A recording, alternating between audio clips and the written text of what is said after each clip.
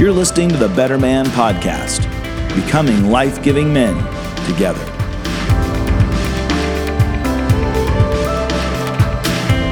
Are 20-somethings today extending adolescence, or are they emerging as adults? That is the question. Welcome to Adulting. We're here with JP Pokluda, who's going to talk to us a little bit about the challenges of growing up in this chaotic and accelerated culture. And JP, I need to hear everything you got to say because I have 10 grandchildren and I'm going to be trying to assist my kids in helping them grow up. Well, I feel like I owe you a lot because all I did was steal your content and repackage it, and now I have this book. So thank you. Thanks for paving the way before me. No, man, guys, how are y'all doing? It's so great to be on with you. Thanks for allowing me to jump on the podcast this morning. Yeah, it's great to have you. Yeah, JP, for our listeners who may not be familiar with you, Welcome to Adulting, a best-selling book with Baker Books. You've got a survival guide, which is a 42-day devotional that's just come out in September of 2019 here. Tell us a little bit, though, about your journey. A lot of people may not realize that while you're the pastor of Harris Creek Church right now, you were leading at Watermark, The Porch, which was a huge gathering of millennials. Yeah, it's been just a crazy journey, as you called it. I mean, I was raised in a small town, just a chump from Cuero, Texas, and found my way to Dallas. The Lord ultimately saved me after college and then called me into vocational ministry 5 years later. And I kind of left my corporate job to go do that. I thought I was going to be setting chairs out at a church. And then one Tuesday, they asked me to preach. This guy was like, "Hey, I think you kind of understand these young adults," and which I did, because 5 years ago I was in the same bars that they were in and whatnot. And so I taught that night. We wrote a message together, and then I had the privilege of teaching ever since. And so as I did, the Lord and His grace to me and kindness to me, His Holy Spirit moved. It grew to the largest young adult gathering in the country. We had 4,000 millennials there in Dallas, but then we had 14 other campuses around the country that were watching live, another 50, 60,000 or up to 100,000 watching online. And I say all that just because it really was an act and a movement of God. But getting to be a part of that, having a front row seat into the lives of 20s and 30 somethings, so much of ministry is just pattern recognition. You would see them make the same choices and get the same results, or this, be it positive or negative, have the same dating questions, the same career questions, the same financial questions. They were really dealing with some of the same pitfalls. And I would watch some that grew up in the church and they just spin out. The wheels would fall off their life, because after college, like your whole life, you just kind of, you go from one grade to the next, to the next, to the next, to the next. And then you graduate from college and it's just kind of like, what now? Like, this is it? Like, this is the real world? Like, this is what I worked so hard for? And so as I began to write down some of those patterns and pitfalls, it turned into this book, Welcome to Adulting. And then I saw after the book came out, I don't think we knew how well it would do. Again, just God's grace and kindness to me. But I saw a need to help kind of incorporate the disciplines in young adults' lives, to teach us how to spend time with Jesus. And so that's when the 42-day devotional, the survival guide, just came out. So that's kind of the background.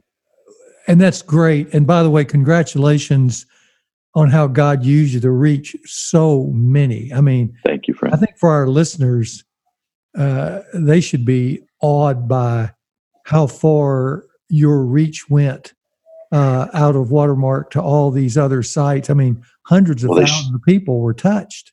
They should be awed by thinking, God used that jump in that way? Like, man, you can use a donkey. You could use anybody. Wow. Well, he's got illustrations of that too. Well, what I think for a lot of our listeners is I'm thinking about a lot of dads or grandparents who have younger kids that are sitting there going, what's wrong with these kids today? Why can't they figure it out? And, I've been in youth ministry for a majority of my ministry career, and seeing the changes happening in the culture that, a lot of people in a negative way would say, well, these guys are extending adolescence. They don't want to grow up. But really, there's like a new path to adulthood because this generation has faced uncertainty in a changing cultural climate like no other generation before them. What are you seeing in this generation? Help that grandparent, help that father of a 20-something who can't figure out what's wrong with their kid. Help them kind of get a sense of what's going on out there. Yeah, because you were talking about the problem patterns you saw. You saw those patterns. What are those problem patterns, and what are the solutions you're offering? Well, there's two things I want to say to that grandparent or that older parent is, there's two things that are true, and it seems like they sit in contrast to each other. And so one is there's nothing new under the sun. So a lot of their struggles are just like the struggles that they had. Okay. Struggles of insecurities, wanting to be liked, wanting to find a friend group, wanting to make the grade, wanting to make the money, wanting to find a spouse and a good job, and so forth and so on. These were there in the 50s and the 60s. They've been there for a long time. But as you touched on, Mark, there are also some new parameters to that problems. On the peripheral of those problems, you have technology, you have temptations that are coming at you in a new way. You're consuming more content, more information than ever before. To go into greater specificity, if in the 50s, if I wanted to look at, or I'll say the 60s, if I wanted to look at pornography, I'd have to embarrass myself, walk into the local gas station and purchase a magazine in front of everyone. And now I have billions of images being streamed to the device that is in my pocket that I can look at anytime I want, in between algebra class and economics. It's sitting right there in my pocket.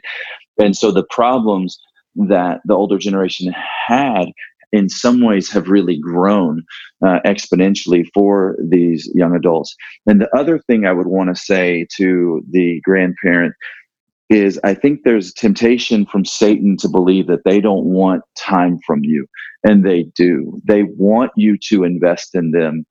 They want mentors. They're really desperate for that time. And so don't let your differences, the fact that they got lines in their hair or skinny jeans or their shorts are too short or whatever that is, don't let those differences come in between you and prevent you from reaching out and saying, hey, let's go and grab a burger together and talk through this. I want to hear from you. I want to hear what it's like to be a 20-something in 2019. What are you struggling with? Hey, what is your biggest fears today? And give them opportunities to open up to you, because I think they want to. I think they're desperate for that.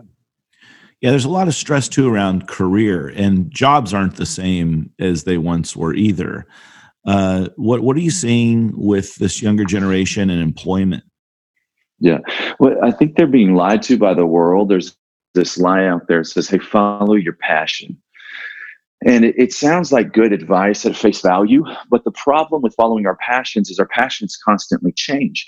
And so if you look in the rearview mirror, you followed your passions in and out of relationships, in and out of classes, in and out of majors, in and out of career paths, and in and out of jobs, in and out of towns. And so our passions are constantly changing. And so I think there has to be something greater than passion to carry us through our career. Sometimes you have to push through the grind. And so as I talk to millennials about this, I'll often say, hey, they'll say, well, what job should I do? And I say, the job that's in front of you, and do it with excellence. And don't get stuck in this philosophical, is there something out there better for me and something else I should be doing? God in his sovereignty has placed you somewhere. So bloom where you planted. They say, well, what is my job? I'm like, that's easy. For the rest of your life, your job is to exceed the expectations of your employer. And so I don't think about your responsibilities. Those are the day-to-day. That's the barrier of entry. That's the price to sit at the table. Those are your responsibilities. But your job is ultimately to exceed the expectations of your boss. And then they say, well, does my work matter? To which I say, that's up to you. Because I don't care if you're serving coffee or fighting in the military or driving an ambulance, or stapling papers. You get to decide how much your job matters with the perspective that you have. And so often these young adults will say, well, I think I need to change my job. And I'll say, no, you need to change your attitude. The problem's not your job. It's your perspective of your job. I don't think you see it of the internal significance that God sees it in when he says in Titus 2:10, work diligently so that you make the teachings of Christ our Savior attractive. And so, one of the biggest issues, I think, the biggest lies out there as it pertains to career is just this idea that, hey, I've got to find the right job. I got to follow my passions wherever they take me. And I said, man, sometimes you just need to work hard. Yeah. Sometimes there's just, it's just, you guys got to make a living, Hey, tell me, JP, what do you think some of the greatest misconceptions are of this younger generation? Because I hear a lot of times older generations say things about the younger generation. Sometimes I'm like, yeah, that's fair. Sometimes I'm like, I don't know. What are you seeing out there? Yeah, just that, the older generation would say they're lazy. The younger generation would say they're smart, that they work smart, not hard. And they're right. I mean, the older generation would work 10 years to store away $100,000, and the younger generation will start a GoFundMe account and have it before lunch. And so they're using what's available to them to their advantage. And, they say, well, they don't want to do anything with their lives. I would tell you, no, that's not true. They want to change the world. They just see it different than you. And so you want to understand how they see it. They want to work for they want to work for a cause that's bigger than themselves. They care about the environment. And so they're motivated somewhat differently than the older generation. I think once we find out how they're motivated, a lot of them will work really, really hard. And there is some reparenting that's going on in companies today. And that's where I think Welcome to Adulting can help. My son, his roommate, his father sent my son and his roommate a copy of Welcome to Adulting. And I saw this young man's life trajectory change after having read it. And kind of getting that. And we have a lot of young men in their 20s that are a part of the Better Man experience in our community. Obviously reading your book and being able to tap into that wisdom, very helpful. What would you encourage them to do as young men? One or two things that they could maybe take action on today that might change the trajectory of their life. How would you encourage them? I would say, man, Mark, first of all, thank you for sharing that. That's really encouraging. And that's why I wrote it. And anytime I hear stories like that, it's like, Lord, thank you for allowing me. I just need to get my son to read it. No, I'm kidding. Yeah. And so I think, man, we're really messing up manhood, which is something I know you guys are both passionate about. I share that passion with you. We're really screwing up this deal with sexual sin right now. And so pornography is just kind of the air we breathe, and masturbation. And I don't think we really understand the monster that we're feeding that's growing. It desires to tear our marriage apart long before we even have a prospect of a wife. It desires to have our children hate us a decade before our children are even born. And so we're feeding this monster inside of us that's growing, that's going to devour our lives later. And so to that guy, I would say, Proverbs 4:23 is a famous verse. Above all else, guard your heart, for it's the wellspring of life. But it goes on and talks about how. It says, be careful what you look at. Be careful where you step. Be careful who you hang out with. Be careful what you listen to. These are avenues to feeding our heart. And so I would say, it says some versions say, keep your heart with all diligence, like guard it like a military soldier. And for some of those guys, I'd say, man, you need to get a flip phone. You need to get rid of your phone. They say, man, is that legalistic? I say, well, Jesus said, gouge out your eye, cut off your hand. So if me telling you to get rid of your phone is legalistic, Jesus is the ultimate legalist. I'll take the flip phone, please. Yeah, exactly. Put away the saw and just give me a flip phone.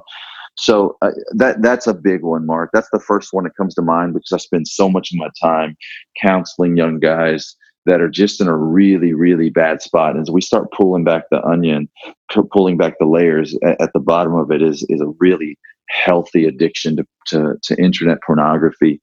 And it's taken them to a really dark spot. And also, I would just say initiative to young men. I'd say, hey, take initiative.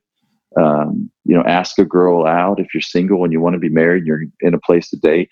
Be clear. Use your words. So those are some of the basics. Mm.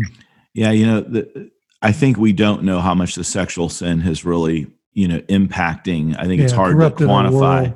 When we did at Barna, we did a project with Josh McDowell Ministry on pornography, and among millennials, they were more likely to say that it was more immoral to not recycle than to view pornography. And that was an interesting thing, because that's a huge lie. When I look at this generation, I see how anxious they are, the levels of depression that are being reported about some of these younger people. Sometimes that's because their soul is making these sexual connections to in ways that they shouldn't be, and they don't even connect the dots between those behaviors. And I don't know if it's dangerous for me to do that as somebody who's not a psychologist or psychiatrist, but as a spiritual director and a pastor, I see that relationship between their overall emotional health and the way they're just giving away and not protecting their sexuality. Do you see that? Yeah, without a doubt. I mean, 100%. I think it's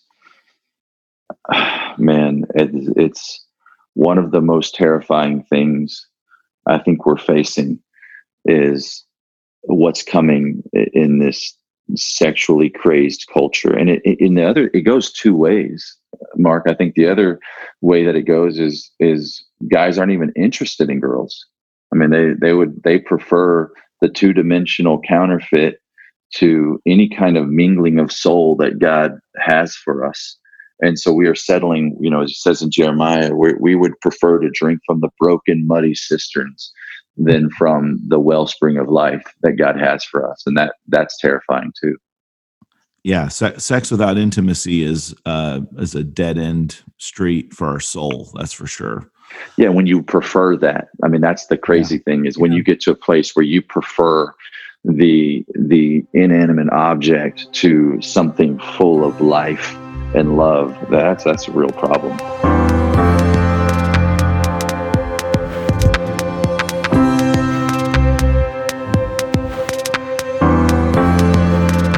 Well, church leaders are really struggling to reach this generation. And, one of the things that I see, sometimes they almost try too hard to cater to them. And sometimes they're not catering to them enough. What have you learned, kind of maybe the hard way that other pastors and leaders could benefit from in terms of how they're, reaching this generation? Yeah, well, I listen, I'm not about just selling books. I hate when somebody's doing a podcast and they just kind of pimp their book, but I do any resource I create, I want it to be helpful. And I'll let you guys in on a little secret that's not so secret, or won't be after this comes out, is I actually wrote a book called Welcoming the Future Church. That is a resource that it's to pastors and church leaders exclusively. And it just talks about how to reach this next generation. But some quick tips that I could give on this podcast, there would be three things real quick. One would just be lead with authenticity. This younger generation doesn't want a replica of their favorite celebrity pastor. They want you, and they want you to be real, and they want you to talk honestly about your struggles. They don't need you to walk a foot above the world like you have it all together. They want to hear about when you don't, when you whiffed with your wife, when you got in an argument, when you struggled personally. The second is, expand their vision. Come with a heroic vision. They want to be called to something bigger than themselves. So don't lower the bar. I think the worst thing that the church can do is lower the barrier of entry and say, "Oh, will you please just show up?" And just please come, just please be there. Like that's the ask. Well, we just presently geographically be there. And I would say, no, man, you call them to come and die. You call them to be bivocational. You call them to come and serve, to be members, to be under the authority of the elders, to give of their time, talents, and treasures to that place. They want to be called to more, not less. And then with that, the third piece of advice I would say is just to deploy them. Do ministry through people, not to people.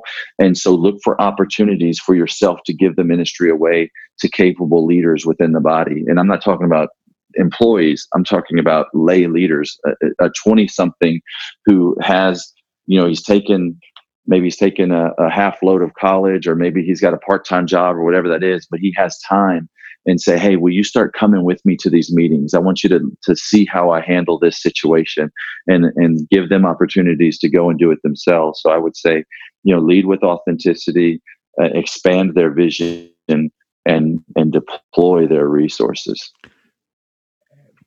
And JP, really what that resonates with me is that's what Jesus did. He didn't call them to easy. He called them to hard. He called them to walk alongside. He deployed them even before they thought they were ready into the hard areas of life, and told them they could do it. Yeah. And I think this generation is wanting to be called up.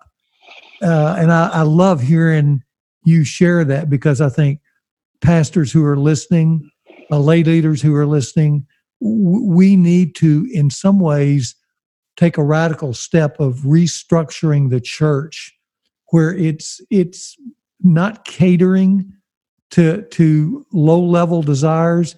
It's challenging to the noblest of desires. And young people respond to that.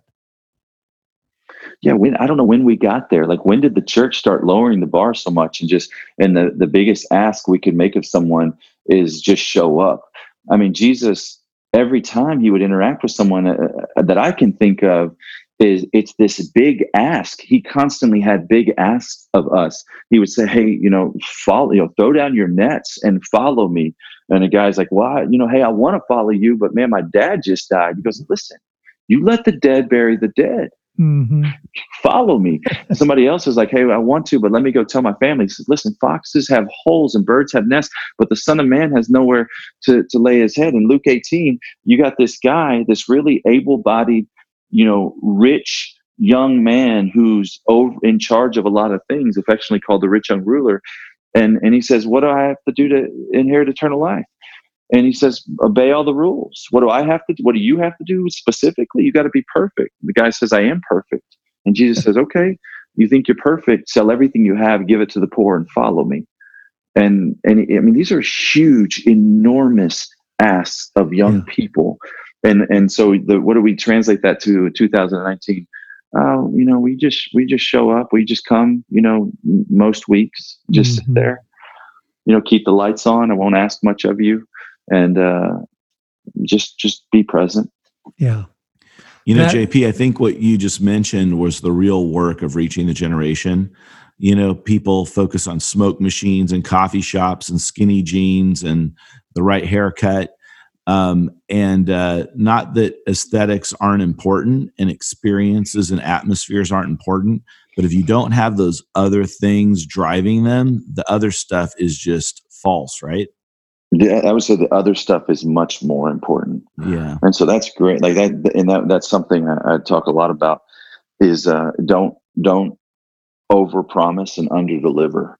And so the overpromise is the smoke machines, the slit flyers, the Facebook marketing campaign or Instagram marketing campaign. That's where you spend all your resources, and they get in the room and you don't give them anything.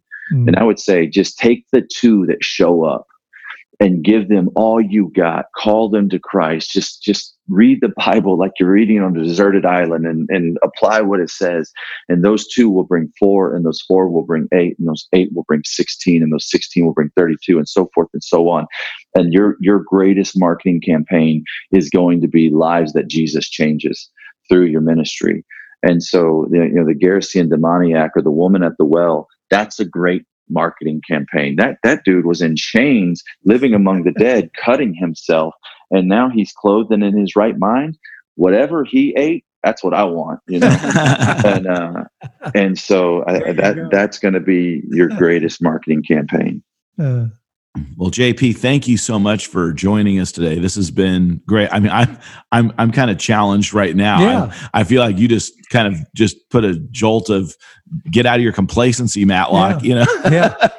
Mark and I are putting our spurs on. Yeah, we're going out. We're like I think we've set a low bar for ourselves right now. So, but this has been great, and I really hope an encouragement to young men that are out there listening, but also to their fathers and pastors. We have a generation of young men that need us, and we need to be living into those challenges, and we need to be being authentic as well. And so thank you for that, JP. The book is Welcome to Adulting, and Welcome to Adulting, the Survival Guide, a 42-day devotional. Encourage you to check those out as great resources, and keep your eye out for JP's next book coming out for leaders. Appreciate that. Thank you guys so much. Thanks for having me. I'm so grateful for just the ways both of you have gone before us and paved the way to do ministry, and just that you're doing ministry, you're making a difference. I'm encouraged by both you men. So thank you guys. Thanks, JP. This is the Better Man Podcast with Mark Matlock and Robert Lewis.